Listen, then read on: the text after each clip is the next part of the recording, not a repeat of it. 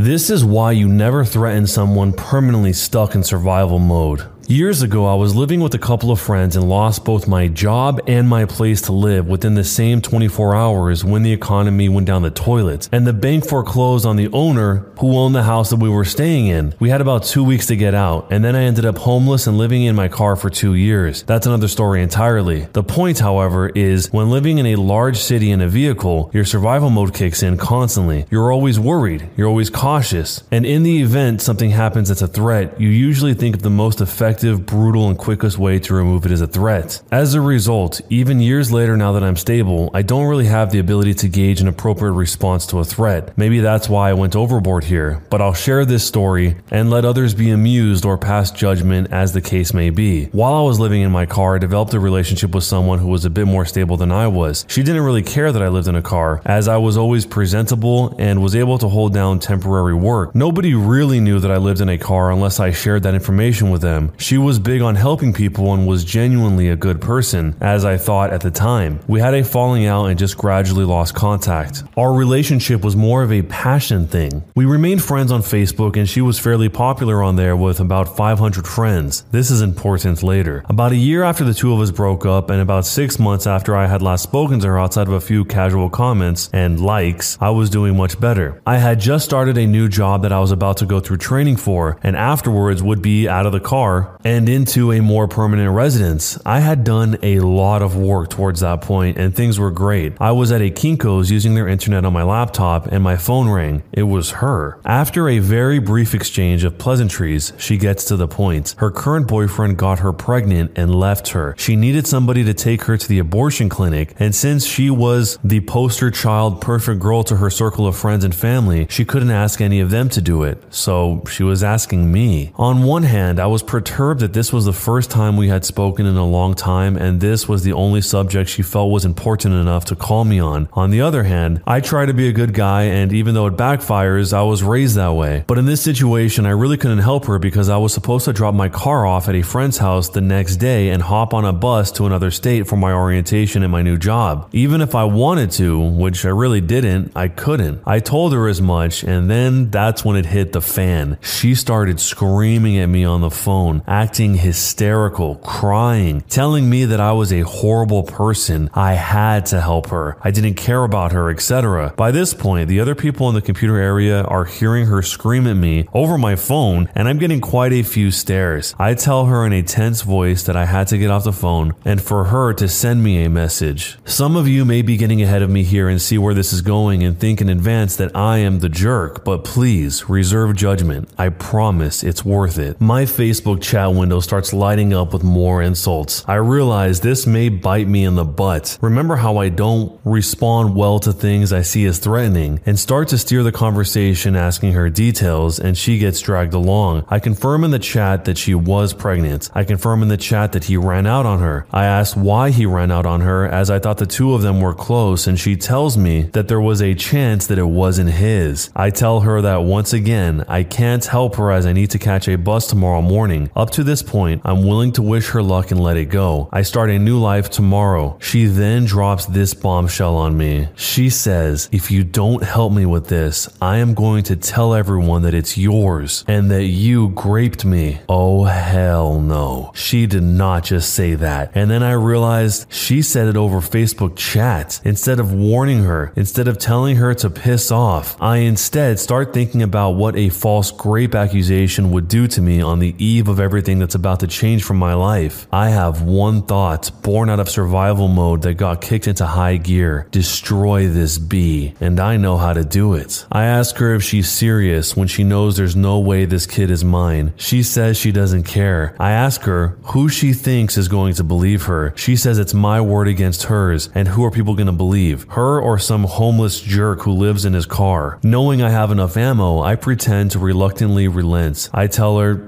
Dang it, fine. I'll help you, but I can't take you to the clinic tomorrow. It will have to be later this week. I have to change my plans. Let me call you tomorrow. She agrees. I then get to work. Within a few minutes, that chat transcript has been sent to about 100 people on her friends list, and I tagged all of our mutual friends. The chat was also linked on her church page and her employer's page. I also sent it to her parents for good measure as an afterthought. Almost instantly, my phone starts to blow up. I shut off my laptop, shut off my phone, and went out to my car to spend my last night in it. There's not much that I can say about the fallout that will do it justice more than what's probably playing in your heads. Sides were chosen, legal threats were made, firings happened, death threats were thrown around. Needless to say, her reputation was completely ruined to the point that she not only had to delete all forms of social media, but she had to move clear across the country to get rid of the stigma from the small town that she grew up in. Over the top? Maybe, but it was so sweet. It warms my heart on cold winter nights. Am I the jerk? It is horrifying how in some of these situations, bringing up false accusations is just an easy go-to. I think a lot of people in these stories that reach for those false accusations don't really understand the devastation that can lay to somebody's life. The original poster here was just trying to catch a break. He was living in his car for so long and he just wanted to have something work out, and then she threatens the one thing that will probably destroy all of that. How can she really expect a kind outcome when you're playing with fire like that? I would not be surprised if she thinks that his reaction was worse than her false accusations, and that is just delusional. And then as she's doing it, she tries to look down on him by saying, who would believe a homeless jerk, just to put him down one last time when this guy's already been through enough. It always rubs me the wrong way when people think of homeless people as lesser than human or just lesser than in general. There's almost always a lot more to the story than you can ever realize just by seeing somebody in the current position they're in. But she uses that as some sort of secret weapon so that he has to comply to her, or at least she thinks he does. So I hope this guy was able to get on his feet, and I hope this woman never does this to anybody else again. But how would you handle this situation if you were the OP? Let me know down below, and jerk or not a jerk, and why. My husband just admitted to me that he has been cheating on me with his cousin for the majority of our marriage. I'm a 40-year-old woman and my husband is 39. My husband's cousin was recently killed in a car accident 3 weeks ago. This has made my husband visibly depressed and a lot less like himself lately. Tonight, when I got home from work, he had our 2 kids go spend the night at his mother's place and had made us dinner. After dinner, he sat me down and told me that I needed to prepare myself for what he was going to say. He then proceeded to tell me about his affair. To sum things up, he essentially had been doing bedroom things with his cousin since she seduced him when she was 13 and he was 16. These carnal activities went on through their adulthood up until he started to date me. After we got married, things didn't happen between him or his cousin until around 4 years into our marriage, when she supposedly convinced him to continue their activities on the side. For context, we've been married for a little over 15 years. This has continued up until 3 weeks ago, as you can imagine. He told me to take it as I will and he'll accept anything I choose to do considering our marriage. His cousin apparently was a lot more than some fling. I never would have expected my husband to be cheating. He never did anything that would give it red flags, like coming in late or leaving a hair of another woman around. I'm at a standstill and I'm not sure where to go from here. I haven't been able to say anything to him after he was so blunt about it. I'm still crying some now. I don't know where to go from here. Any suggestions are welcome. Jumping into the future, there is one update. I have thought a lot on the suggestions that I've been given and decided to go forward on some. I've talked with my mother about the situation and she's agreed to take in my children until the situation is dealt with. I've also approached my husband about divorce and put my demands about wanting full custody of our children, as well as the house and other things. He hasn't put up a fight regarding any of those and has agreed to it. It's been really hard to swallow all of this, and I'm looking for a lawyer now to help with the divorce. My mother has also suggested to keep the real reasoning of our divorce away from our children as long as possible, especially my eldest daughter who's 14. This will be my second and last post on this matter. I again want to express that I appreciate all the helpful comments and suggestions. What should I do from here? So for 9 years, the husband was habitually cheating on his wife with his cousin. That is a long time to be cheating on someone and not have it uncovered. I feel like in almost every cheating situation, no matter how slick you try to be, eventually it bubbles to the surface, and sometimes you are the one that bubbles it to the surface, like in this case. And I can't even imagine how devastating that is for the wife, the OP here, because she has spent a good portion of her life with this man, only to find out that he has betrayed her for years and years, almost a decade. And that goes goes for whether it was the cousin or not. The main reason why the cousin part is so shocking, besides it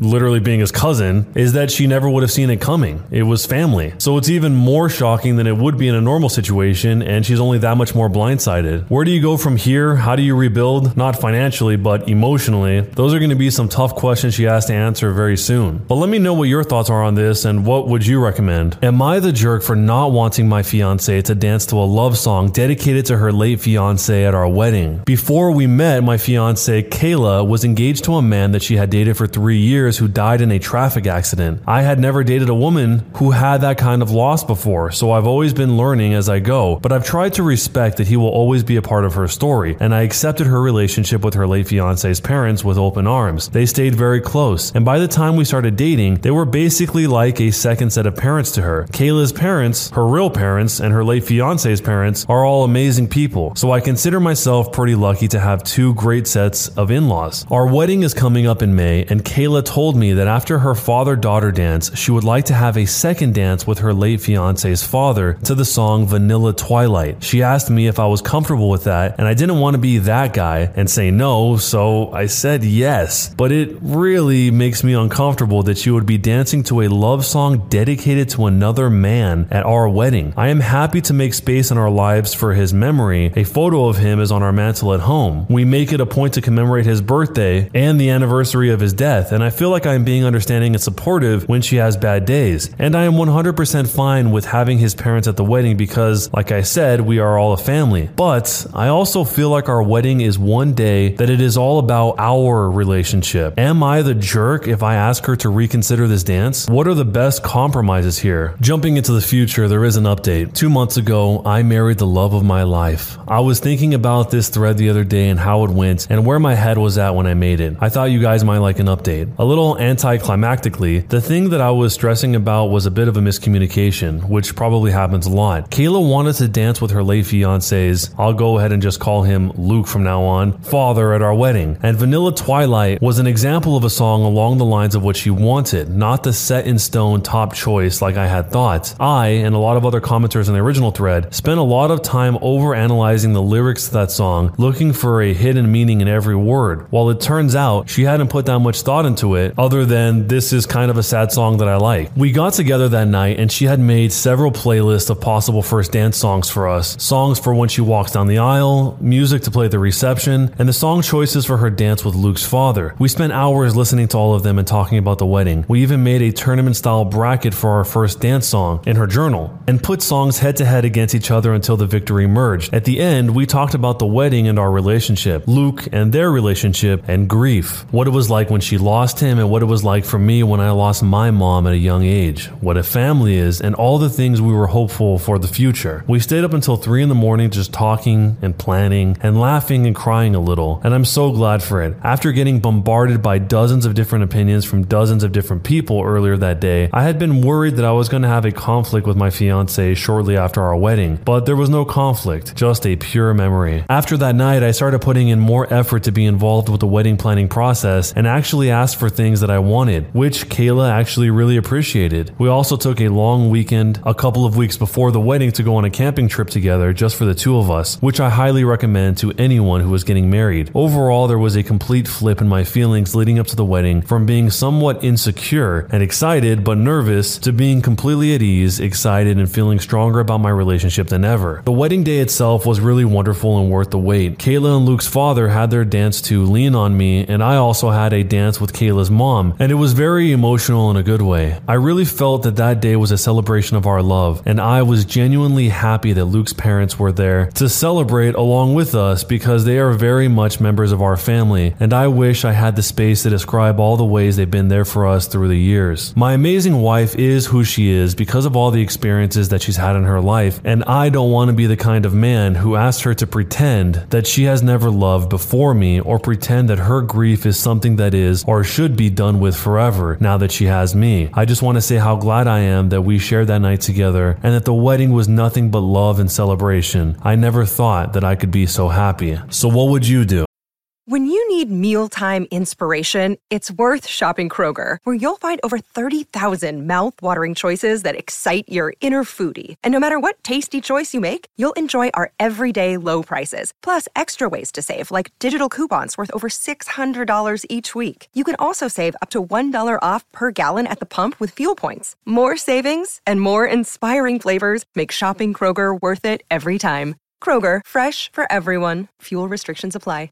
From the first post of the update, the OP basically did an about face. He completely just turned around and changed his perspective. It doesn't really even sound like he brought it up to her. Yeah, they obviously talked about everything until 3 in the morning, but it doesn't sound like he explicitly stated what the issue was. And maybe that was because whatever they talked about in those conversations until 3 a.m. was enough to put him at ease without having to confront her or get in some sort of conflict situation. Either way, it sounds like it all worked out for the both of them. But if this was you in this situation, would you be okay with your husband or wife dancing a song dedicated to their late partner? Let me know down below. My meeting with my CEO has crushed me. I don't know where to write this, and I do not know what I'm looking for. I basically just have to write this down somewhere to process it. I work for a company in Germany. I am new to this company, 4 months here and also alone in my whole department. I am building it up. Last month we acquired a new company, a French company, so we have a culture difference here. I was told that I will also need to work for that company. I do speak French, not perfect, but well enough to talk and joke around. The French CEO was visiting our office this week, and today he requested a meeting with me. The meeting was horrible. Basically, it was just him taking our work culture and me apart, all while smiling at me the whole time. We have home office, which is unreliable. We have flexible work hours, which makes no sense. I have no rules, no key performance indicators, which is chaotic. However, at our company, everything runs smoothly, and honestly, I am successful at my job. He talked to me the whole time as if I am 12 years old. I am 32 years old. And then at the end, he asked me if I even have any experience whatsoever. I have 4 years experience. And the last thing he says while smiling is, "This meeting has shown me that I clearly need to speak to your CEO." It honestly felt so condescending. I'm a very fragile person. I doubt myself a lot. I am my own worst critic. This has crushed me. I can't switch off his voice in my head. I feel worthless. Why did he smile the whole time? Why did he treat me like a child? Why do I let it make me go crazy when I normally get good feedback? I should be able to trust myself in my performance, no? Also, the whole meeting was in French. I do understand almost everything, but why not speak in a language that is foreign to both of us, English, instead of making only me uncomfortable? He used difficult expressions and asked me, "Do you understand?" several times. During our first meeting ever, I had asked several times if we could switch to English, and he just said, "But you know French. This way you will learn." So I felt too shy to ask again. But to me, this is such an odd way of thinking. It felt like his way of gaining more power. Jumping into the future, there is an update. The conversation with the French CEO had really crushed me. I was crying a lot. Then 2 months after, I was in a meeting and I reacted apparently weird to a specific task that I was given related to the French company. Immediately, our CTO came to me after the meeting and asked me why I reacted the way I did. I basically just said, should I confirm that with the French CEO before doing that? Anyway, the CTO ended up pressuring me into telling him what happened. I had one tear rolling down my face because of the pressure. He was shocked and asked me, in an ideal world, what I wanted to make this better. I just asked, I